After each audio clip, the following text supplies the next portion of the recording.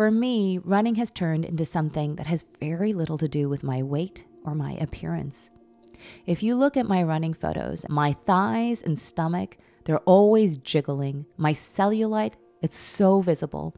They are not the kind of flattering photos that you want floating around on the internet. But guess what?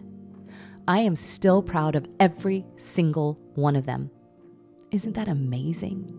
Now, perhaps that seems normal for folks who don't have 10,000 selfies on their phone, but for people like me and maybe you, it is truly extraordinary to be proud of photos where my stomach is hanging out. That's what running has done for me. It has taught me to appreciate my body not for what it looks like, but for what it can do. That is an excerpt from this week's Ask Joanne, where we tackle running. And this is the Korean Vegan Podcast, where we talk about how to live a more purposeful and empowered life.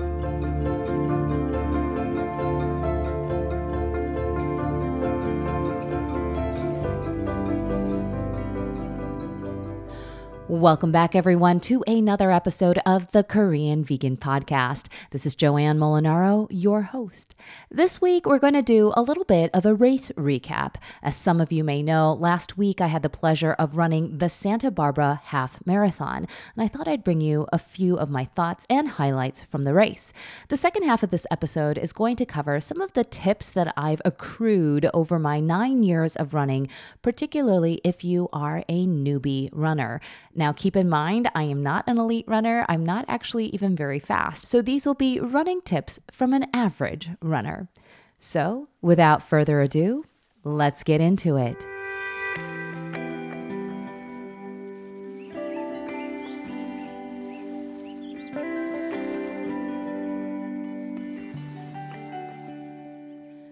This past weekend, I ran the Santa Barbara Half Marathon. I signed up for the race sort of on a whim.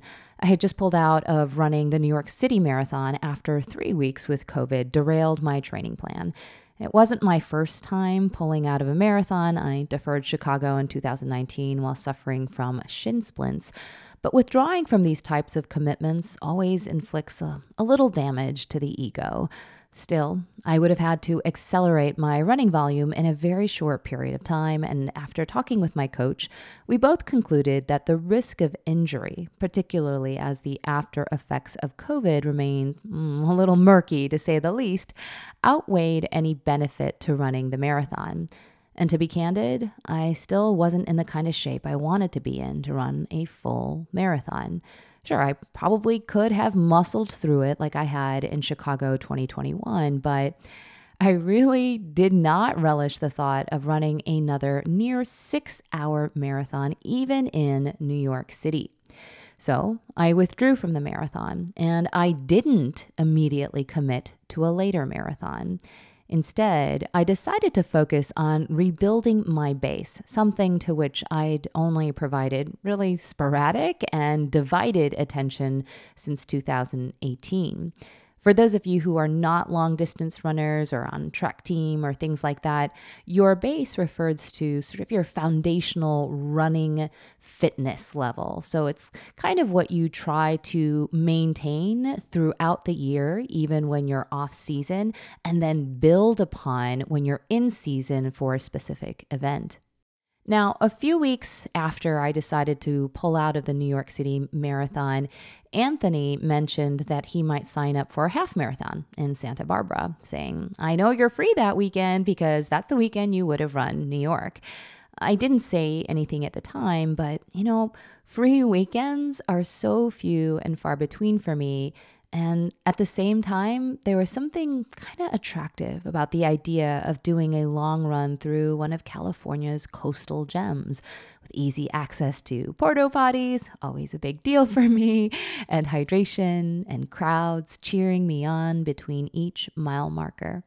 So a few days later, I registered online for the race without telling Anthony, my coach, or posting it on Facebook. Eventually, though, I had to tell my husband because it's about an hour drive to Santa Barbara. And I said, "Oh, I registered for that half marathon you mentioned in Santa Barbara." and he followed suit and signed up too. This made me super happy because it had been probably years since we'd run a race together. In case you didn't know, Anthony runs sub-3 marathons. My last marathon was almost 6 hours. So many people ask us, oh, do you guys run together? And the answer is not really. The last time we ran together, this is just a jog, and we jogged together for maybe like a couple miles along the lakefront. I actually said to him, I was like, I'm actually worried you're going to get injured from having to run so slow with me. So running races together, obviously we're not going to pace each other or anything like that, but being in the same event together, there's something kind of magical about that. So I was really excited that he signed up. So in the end, Anthony reached out to a close friend who has a home in Santa Barbara and arranged for us to stay with them for the weekend, which then turned a random race weekend into a bit of an outing for us because our friend not only owns his own wood fire pizza oven, he possesses mad pizza making skills. So we were then going to treat ourselves to probably the best pizza I've ever had, like in my life. We arrived in Santa Barbara the Friday before the race, and I made a massive, huge pot of sundubujjigae for everyone, including our friends. And it was so soothing and velvety and delicious. And again, I wondered, how is it possible that it isn't everyone's favorite thing to eat?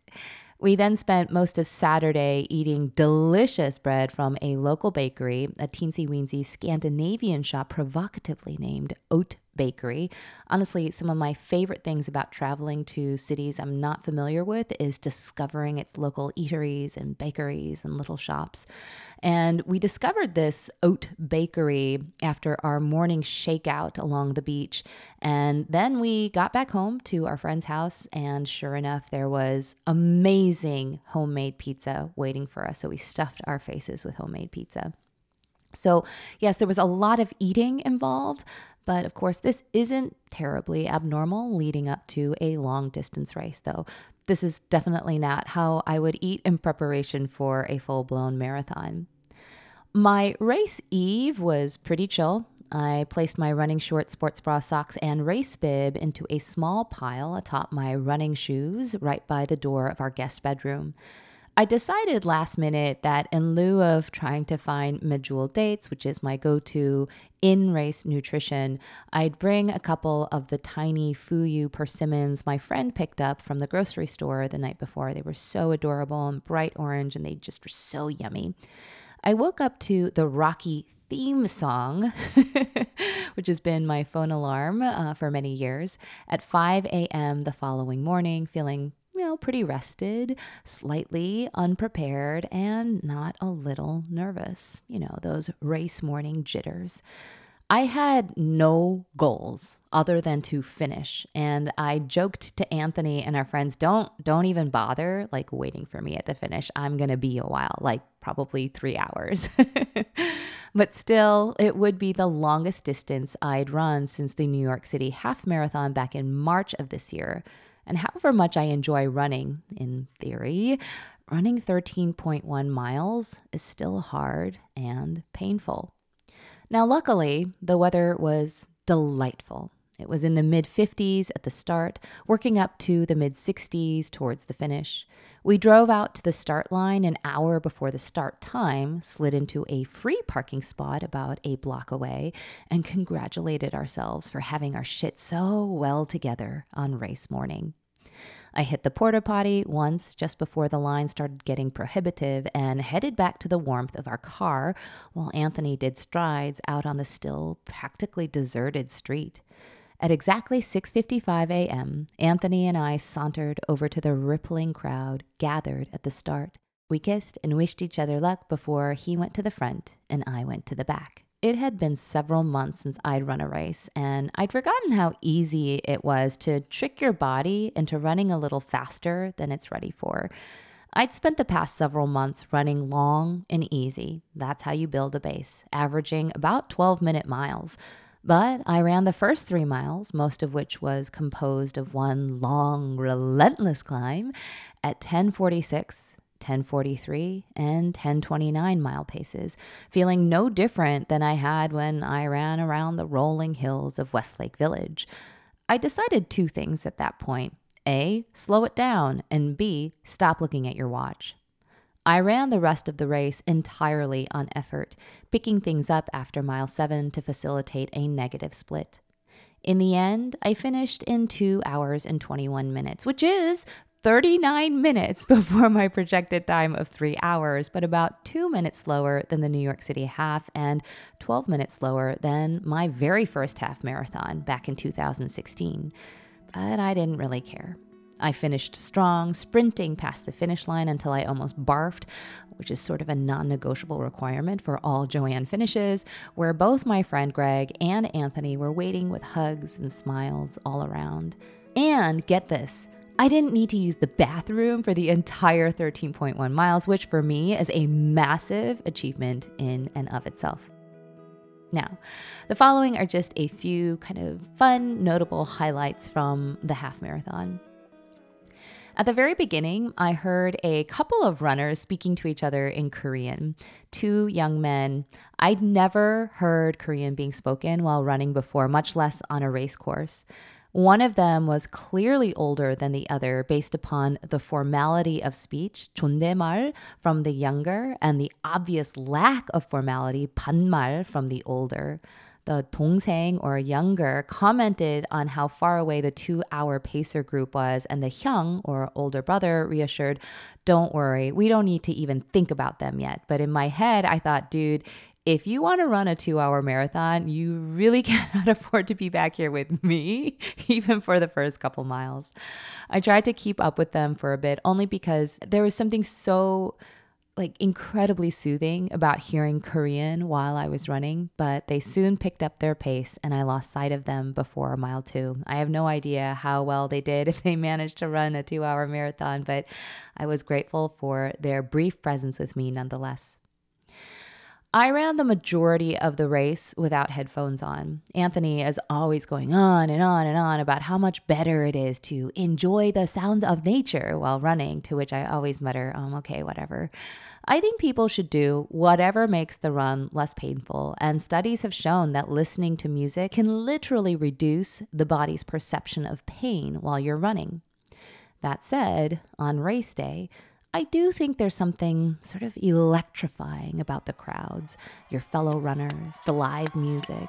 At around mile 1.5, I overheard two men talking about how they wished they could walk past the finish line as skinny dads, how it was virtually impossible to lose enough weight to be considered, quote, skinny in just one race, unless it was like an ultra marathon in the desert.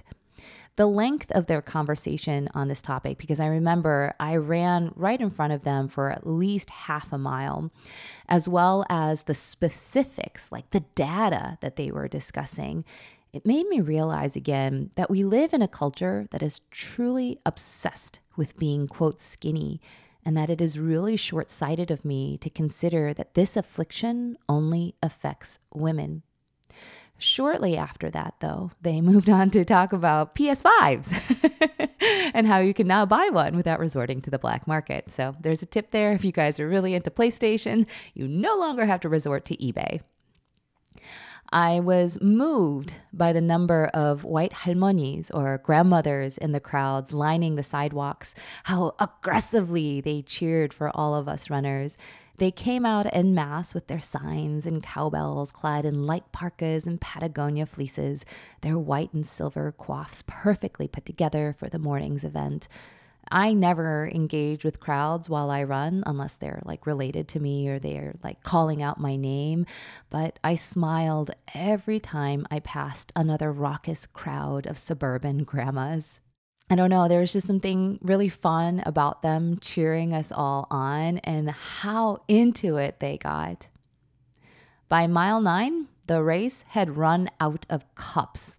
literally. Apparently, cup shortages must have been nationwide because there's a viral TikTok going around about a young runner complaining about the fact that they'd run out of cups on her race as well. It was really strange because about zero point 0.1 miles away from the water station, I could hear the volunteers hollering, "Waterfall here, waterfall." And I was like, I don't want a waterfall. I just need a cup of water. Thank you very much. But alas, I soon discovered that a waterfall would be my only available option because they had run out of cups. So I stood patiently while a college kid held a massive, like a huge jug of Spring Mountain water over my head and poured it straight into my mouth. So those are sort of my highlights from the Santa Barbara Half Marathon. It was overall just a wonderful race. I had such a great time, and I'm really glad that I sort of just randomly signed up for a half marathon, kind of on a whim. I think it definitely took a little bit of the sting out of the fact that I had to pull out of the New York City Marathon, and it made me feel proud that I was able to run a half marathon at this point in my running journey. Now, with that said, in case you couldn't tell from my recap of this race, I am by no means an expert runner. I'm not a fast runner. I'm nowhere near an elite runner, but I have been running for 9 years. I have run dozens of half marathons. I've also run 5 full marathons. I've learned a lot about how to make running a little bit less painful from that experience. And this is coming from someone who really hated running, like truly hated running before I started in 2013. So this is the section of the podcast that I will call Running Tips for Noobs from a Non-Elite Runner. First of all, dress light. It never fails to astonish me just how many runners show up to the start line of a race wearing 21 layers of clothing. Okay, maybe not 21, but the overwhelming majority of folks at even this most recent half marathon arrived wearing hoodies, arm warmers, mittens, wool hats, and sweatpants. It was 55 degrees at the start, and the forecast said it would go all the way up to the upper 60s when all was said and done. Accordingly, I showed up in a sports bra and running shorts, and that's it. By mile 8, I saw several runners with their hoodies looped around their waist or hanging out the back of their shorts. Neither is optimal for running what are likely the most painful miles of your race. I was feeling a little too warm myself at that point, so I can't imagine how hot it got for folks running in sweatpants. Like, I mean, honestly, I don't see anyone pulling over and pulling off their sweatpants at that point. While everyone's body is definitely different, in general, keep in mind that your body's temperature will, on average, increase by at least 15 degrees Fahrenheit during a run, and therefore you should dress as though it's at least 15 degrees warmer than it actually is. For me, I think that rule should be more like 25 or 30 degrees when you're running. I can comfortably run in a t-shirt and shorts in, I would say, 30 degree weather. So keep that in mind when you're showing up for a race, for intense runs and for longer runs. Thinking of breaking in your new Nikes on race day? Think again. However pretty your brand new trainers are, they are poor choices for long runs or race day. Trust me. I wanted to change into my brand new shoes for my half marathon too, but I was like, yeah, no, unless you want to break your freaking feet. Even if they felt amazingly comfortable at the running store, your feet will need to adjust to them. Instead of subjecting them to 13 miles of new shoe, it's much better to allow them to settle in over short spurts like 2, 3, 4 miles. Otherwise, you are setting yourself up for chafing, blisters, and possibly even injury. Hydration. It begins before your long run race day. I'm really the last person in the world to talk about hydration as I never drink enough water, but if you're feeling a little dry at mile 1, no amount of in-race hydration is going to work. If you've got a long run or a race coming up, develop a hydration plan that begins several days out so that your body has time to adjust and absorb the water. I like to carry a water bottle around with me during taper, those 2 weeks or even 1 week before a long race. And sometimes I add a half tablet of Nuun or other electrolytes to make sure I show up to the start line feeling primed and ready. The point is, if you're feeling like palpably thirsty by mile 1 or 2, it's already too late. It means that your body has not been optimally hydrated for your event. But don't forget to hydrate during the race either. Just because you hydrated yourself to a T in the days before your race or long run doesn't mean you should just barrel through your run without stopping for water. Hydrating while running will not only make your parched throat feel better, it can make you run faster, it will improve your recovery time, and it can prevent injury. As I mentioned, I'm terrible at hydration, but on race day, I don't freaking mess around. I stop at every other hydration station and I take a couple sips, even if I don't feel thirsty. If it's a really hot day, I'll pour the rest of the water over my head. How to take hydration while running. Now, that is a tricky sort of thing. Hal Higdon recommends that you just walk through hydration stations, noting that whatever time you think you lose by slowing down, you'll regain by not trying to run while dehydrated. But just between you and me, I know for a fact that Hal himself, he does not stop to walk through hydration stations. Trust me.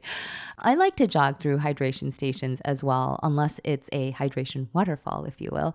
And I've used a trick I learned from one of my favorite running coaches, Sage Canaday, for years in order to make sure I get my requisite 2 sips while keeping my pace. I take the cup of water from the volunteer and then I pinch one side of it with my thumb and index finger to turn the cup into like a mini funnel. I tip my head back a little bit and I just let a trickle through the open side of that cup. Again, I don't suggest you try and drink the whole cup. Too much water can cause cramping and bloating and just not an overall good situation. Again, this just reinforces this idea that you should show up to the start line already well hydrated. Eat enough, but not too much. Now, this is a question that I field a lot from beginner runners. Like, what do you eat on race morning? What do you eat in the days leading up? There's a lot that can be talked about in relation to this subject. I'll say just a couple of things. One of my favorite running stories comes from my friend Dave, also a DWR teammate. David trained for his very first marathon a few years ago. He had a modest goal, run the marathon in less than 4 hours. He trained in accordance with that goal in mind. But the night before his first 20-miler, he went on a bender. He ate an entire pizza. Actually, he may have eaten more than one by himself. And he drank like a lot of beer. Now, that's not exactly the ideal way to prepare for your very first 20-mile run, but something amazing happened. The following day, he ran the fastest he'd ever run in his life. And in the end, he ran a 3:30 marathon. And since then, the dude's been sub-3ing all his marathons like it ain't no thing. Now, I'm not suggesting you eat an entire pizza and go to a kegger the night before your long run or your race, but I think what it does indicate is just how important it is that you eat enough. I always know that I didn't consume enough calories when I get the hangry pangs, if you will, at around mile 7. So I like to stock up on fat-free carbs the night before a long run. The morning of, I keep it simple: oatmeal, plain bagel, or toast. In general, I've noticed that my body does not react well to fat when running. It feels like it's like burning the lining of my stomach. So I avoid eating too much fat, particularly processed fat. I also avoid eating too much fiber or other foods that tend to require a little bit more digestive muscle, if you will, like beans and broccoli in the days before a race or a long run. You want to make digestion as easy as possible for your stomach on the day of a really long run or a marathon or a half marathon. Another thing that I don't recommend, one time I thought, yeah, you know what? I could use the, fructose in an apple right before I run. So I had this delicious apple right before I towed the start line. I think of like a 10K. And that was like the most brutally painful 10K I ever ran. The acid in the fruit really, it just wreaked havoc in my stomach. So I do not recommend eating fruits like apples, oranges, or other highly acidic fruits. Keep it like to bananas. Even bananas sometimes I feel like can mess around with my stomach. I do like, as I mentioned, to eat medjool dates as my in-race nutrition. I have found that the sugar really helps with my energy and glucose levels while not messing around with my stomach. And also I love dates, so it's like, oh yeah, I get to eat a date at mile 6. And it's like something to look forward to. And I simply cannot drum up the same sort of anticipation, if you will, for goose. Sorry. Now, while not eating enough can certainly make a long run way more painful than it needs to be, it can lead to Bonkoville, which is what happens when you don't get enough glucose in your body in preparation for a race. Eating too much can also weigh you down, like literally during a long run. I once carb loaded with nothing but boiled potatoes and white rice for 4 straight days before a marathon. And let me tell you, I felt like I was running with boulders inside my stomach, which was really not fun. Okay, what shall I wear? For long distance runners, this is not a frivolous question. Not only do you have to intelligently handle the weather, which is what we talked about at the very top of this section, if you are running unsupported, i.e., it's not a race and you don't have a team of people around you all the time, you need to supply your own hydration and in some cases, run with a phone, which I absolutely recommend for all women if you're running by yourself. I've run with all sorts of contraptions designed to help me carry water bottles, goos, and phones, but having to put so much crap on me for every long run eventually grew annoying and literally heavy. So here is what I wear for virtually every long run and race, and sorry in advance, this is going to be specific to women. I wear a sports bra that has a pocket down the back, and I cannot overemphasize how radically the discovery of this particular sports bra has changed my running habits. Like, I don't need my sports bra to be fancy schmancy or from a particular brand, but I do need it to be functional. And you know what I mean, girls. You need to hold things together. And in my case, I need a pocket. I use the pocket for my cell phone or for a very skinny water bottle, which is another thing that I discovered on Amazon. The pairing of this skinny water bottle with this pocketed sports bra, I kid you not, I was running along the lakefront path and this guy running behind me, he taps me on the shoulder as he passes me and he points to the water bottle on my back and he goes, "Brilliant." I agree. It is brilliant. I'm going to include links to these things in the show notes below for you ladies, or I don't care, whoever you are who wears a sports bra and wants to strap a water bottle to your back.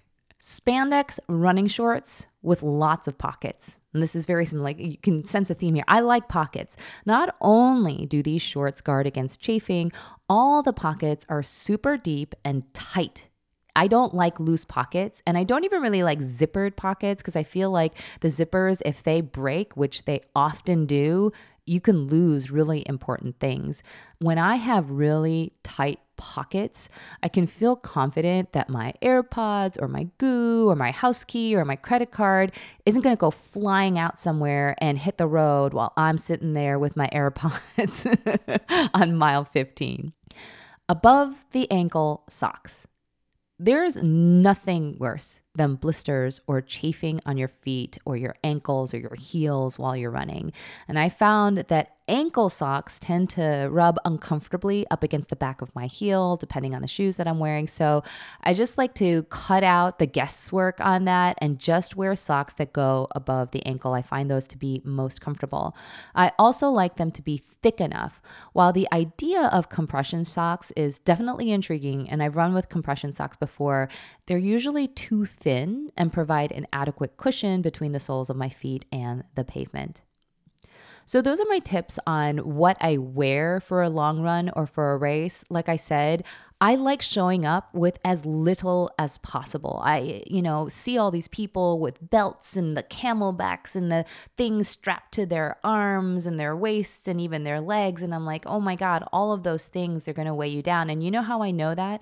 It's because I used to run with those things. And luckily for me, my husband and I often were running on the same path. He would offer to pick up the water bottle or whatever it is I was carrying on his way back home. So I would drop it off at like the designated bench, and liberating myself from the water bottle that was strapped to my hand, or the thing that was the goos and all that stuff that was strapped around my waist. It was like 10 pounds had been lifted off my body, and I could run like the wind. So if you can run like the wind for the whole 13 miles, imagine how great that would feel.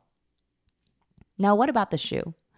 Well, I wear whatever shoes I find most comfortable. Right now, I'm wearing New Balance shoes. I've run in Hoka's, I've run in Nikes, I've run in a lot of different shoes. Whatever shoe I find most comfortable, I usually include an insole that has been custom designed for me, but you don't have to do that. Again, my best advice is wearing the right shoe for your foot. And in order to do that, I would suggest you head over to your local running store.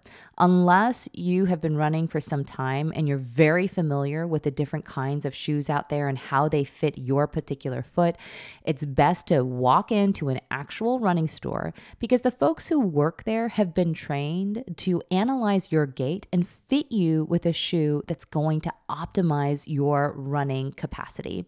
So those are running tips from a non-elite average runner. I hope you found that helpful. In sum, running is one of the most inclusive sports out there. You can be a beginner, you can be a veteran. For most people, you don't need fancy equipment or gear. You don't even need a gym membership. The Santa Barbara Half Marathon was likely the slowest half marathon I've ever run. But as I crossed the finish line, I thought about how I came to even run this race with zero fanfare, not much anxiety, because at this point in my life, I've gotten to where I can just roll out of bed and run 13 miles, like in a row. 9 years ago, when I started running, I couldn't even run 1 mile in a row. With so much in this world that remains out of our control, there are few things more empowering than transforming our bodies well beyond whatever limits we assume for ourselves, and having the chance to prove that in this small way was a beautiful, beautiful gift.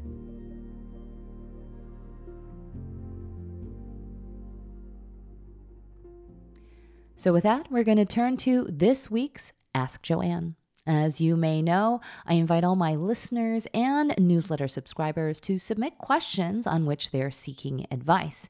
And this week, Callie has asked, "Hi, Joanne. I wanted to ask you, if you hated running, what got you to make that first step in your life change? What got you in those shoes for the first time with the intention to run? Or did you walk at first? I'm about to be 25 at the end of this year. It'll be my golden birthday. And the first quarter of my life experiences, I'm sadly overwhelmed with my weight and body dysmorphia. I hate running, and sadly, my depression is amazing at kicking me down. But I want to start to run so bad. I'm not healthy the way I want to be, and I don't exercise like I should. I just wanted to know, what was the push that got you started?" Well, Callie, first of all, congratulations on your golden birthday.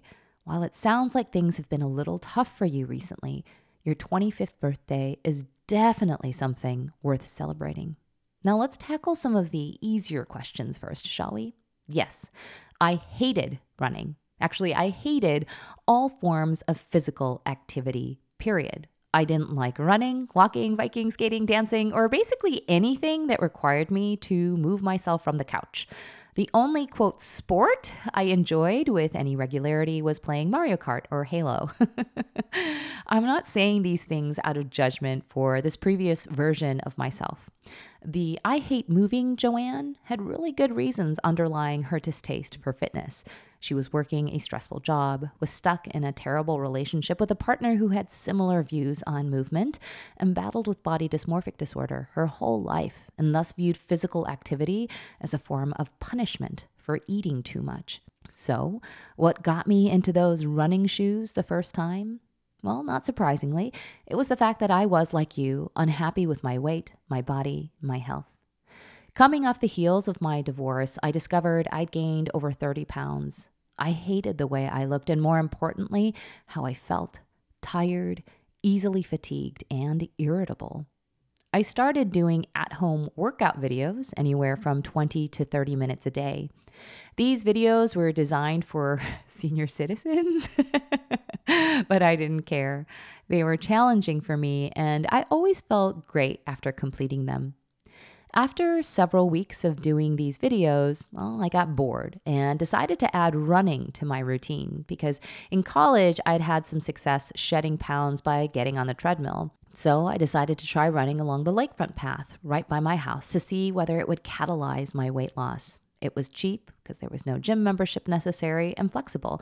I could do it on my own schedule and, most importantly, effective. I did end up losing weight. But the more interesting question, Callie, is why I continue running. Even though I no longer run to lose weight, I still run for fitness. As I get older, I found that exercise helps me to maintain mobility and agility while also promoting digestive health. I have early signs of rheumatoid arthritis, and regular exercise is one of the few non-pharmaceutical treatments for inflammation in my joints. I know, not what I expected either. I also continue to run because it brings me confidence and serenity. I love starting the day knowing that I've done something good for my body and thus good for my brain. Running is often the only me time I get to have in a given day, and therefore I use that time to catch up with myself, think about what I've got lined up for the day or what I might want to say in my next TikTok video. Finally, I can't really talk about the benefits of running without mentioning the broader running community. Runners are among the most non-toxic, supportive, and friendly groups of people in the entire world. We are taught to see each other as peers before rivals, and therefore egos tend to fall by the wayside. You will find runners of all levels at any race, and therefore you'll fit right in no matter what. Now, is running for you? Maybe. You have to be the judge of that. But I think running can have tremendous impact on a person suffering from disordered eating, BDD, anxiety, and depression. For me, running has turned into something that has very little to do with my weight or my appearance. If you look at my running photos, and I'll include links to those in the show notes below, my thighs and stomach, they're always jiggling. My cellulite, it's so visible. They are not the kind of flattering photos that you want floating around on the internet, but guess what? I am still proud of every single one of them. Isn't that amazing? Now, perhaps that seems normal for folks who don't have 10,000 selfies on their phone, but for people like me and maybe you, it is truly extraordinary to be proud of photos where my stomach is hanging out. That's what running has done for me. It has taught me to appreciate my body not for what it looks like, but for what it can do. My hope for you, Callie, is that running might also be a reminder of that to you. Your body is worth so much more than the number on the scale, the reflection in the mirror, the size of your jeans. Your body is powerful, resilient, and tenacious. Your body is able to endure much more than you can even imagine, and proving that to yourself might be the single greatest gift you could possibly receive for your golden birthday. Now, it will take courage, it will take sacrifice, and it may even take some pain. But here's the thing, Callie. Don't you think you're worth it? Wishing you all the very best. Thanks very much, Callie, for submitting your question. If you have a question on which you're seeking advice, make sure to hit the link below and ask Joanne. Updates and random things. What I'm watching. So after watching every available episode of The Vow, which I talked about last week, definitely check that documentary series out on HBO Max. It is absolutely breathtakingly riveting. I finally started another Korean drama at the recommendation of a friend, a journalist who writes about K-pop and therefore knows a thing or two about good K-dramas. It's called Under the Queen's Umbrella. This is a period piece set in the Joseon Dynasty, and it is magnificent to behold. The costumes, the cinematography, simply beautiful. The story is pretty typical, political upheaval in the royal palace, but there are some pretty powerful storylines that continue to challenge pretty directly the cultural norms and prejudice vis-a-vis women and the queer community. I'm super proud of the kinds of stories that are coming out of Korea these days, particularly now that these Korean dramas have kind of been wrested out of the control of the chaebols, or the very wealthy Korean families that own some of the networks that used to air these Korean dramas. And so now writers and producers are able to challenge watchers with these newer ideas about what it means to be inclusive, compassionate, and full of justice. What I'm listening to, in case you missed it, I had a really fun chat with Quinn Emmett on the Important Not Important podcast. I'll include a link to that conversation in the show notes below. What I'm cooking. So jjigae season is in full swing. So jjigae, for those of you who don't know, is the Korean word for stew. And in the past week, I've made kimchi jjigae with beans, as you probably already know, sundubu jjigae, which I mentioned earlier, and white bean doenjang stew, which is basically a jjigae to me. You can find the recipe for my kimchi jjigae and sundubu jjigae on my blog and the Korean Vegan Cookbook, and I'll be adding the white bean doenjang stew to the Korean Vegan Meal Planner. Next up, though, my kimchi jjigae chili, which that is something I developed a couple years ago, and oh my gosh, it is the best chili in the whole world. I mean, kimchi makes everything taste better, but I was pretty blown away by how good my kimchi jjigae chili turned out. So I'll be adding that as well to the Korean Vegan Meal Planner sometime later next week. And with that, we are now at parting thoughts.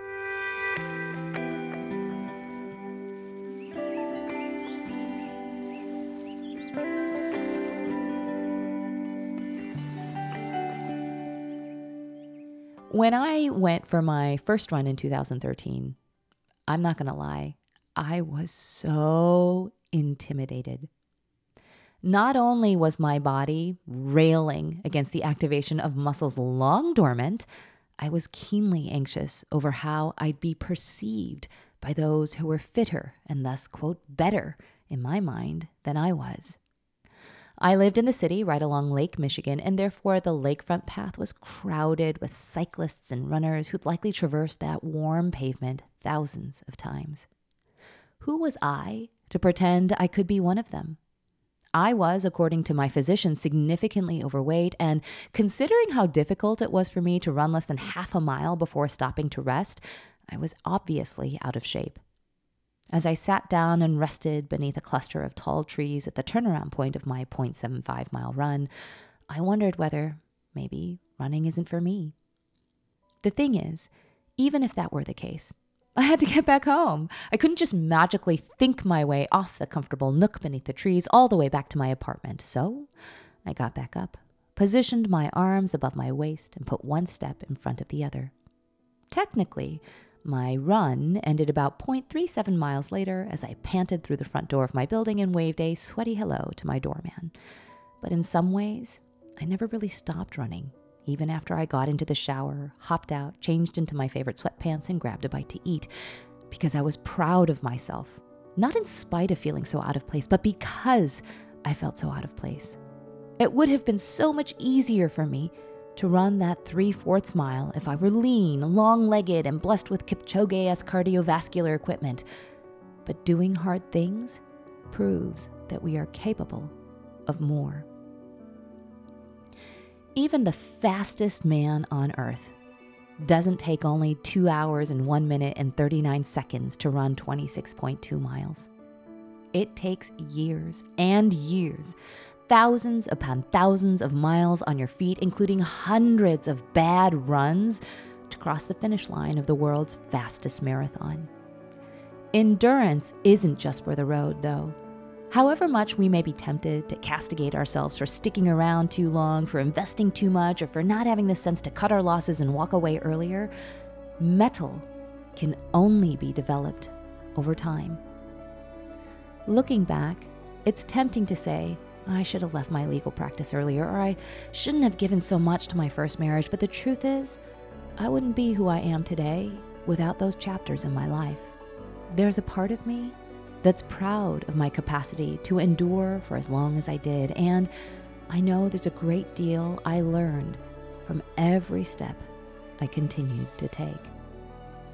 So, however long the path ahead may look from wherever you are sitting today, remember this: you'll never know what lies beyond the bend if you don't continue to step forward.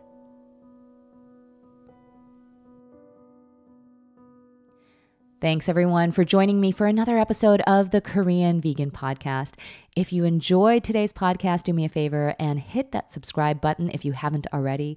Leave a comment and a rating below. I read every single one of them, and I can't even tell you how much they mean to me. If there was something particularly inspiring about this episode, maybe you're a newbie runner or thinking about running, or you have a friend who's thinking about running, go ahead and share this episode with them, your family, your colleagues, or anyone else you think might be equally inspired by today's episode. In the meantime, until next week, I wish you the very best, most beautiful, wonderful, magical day.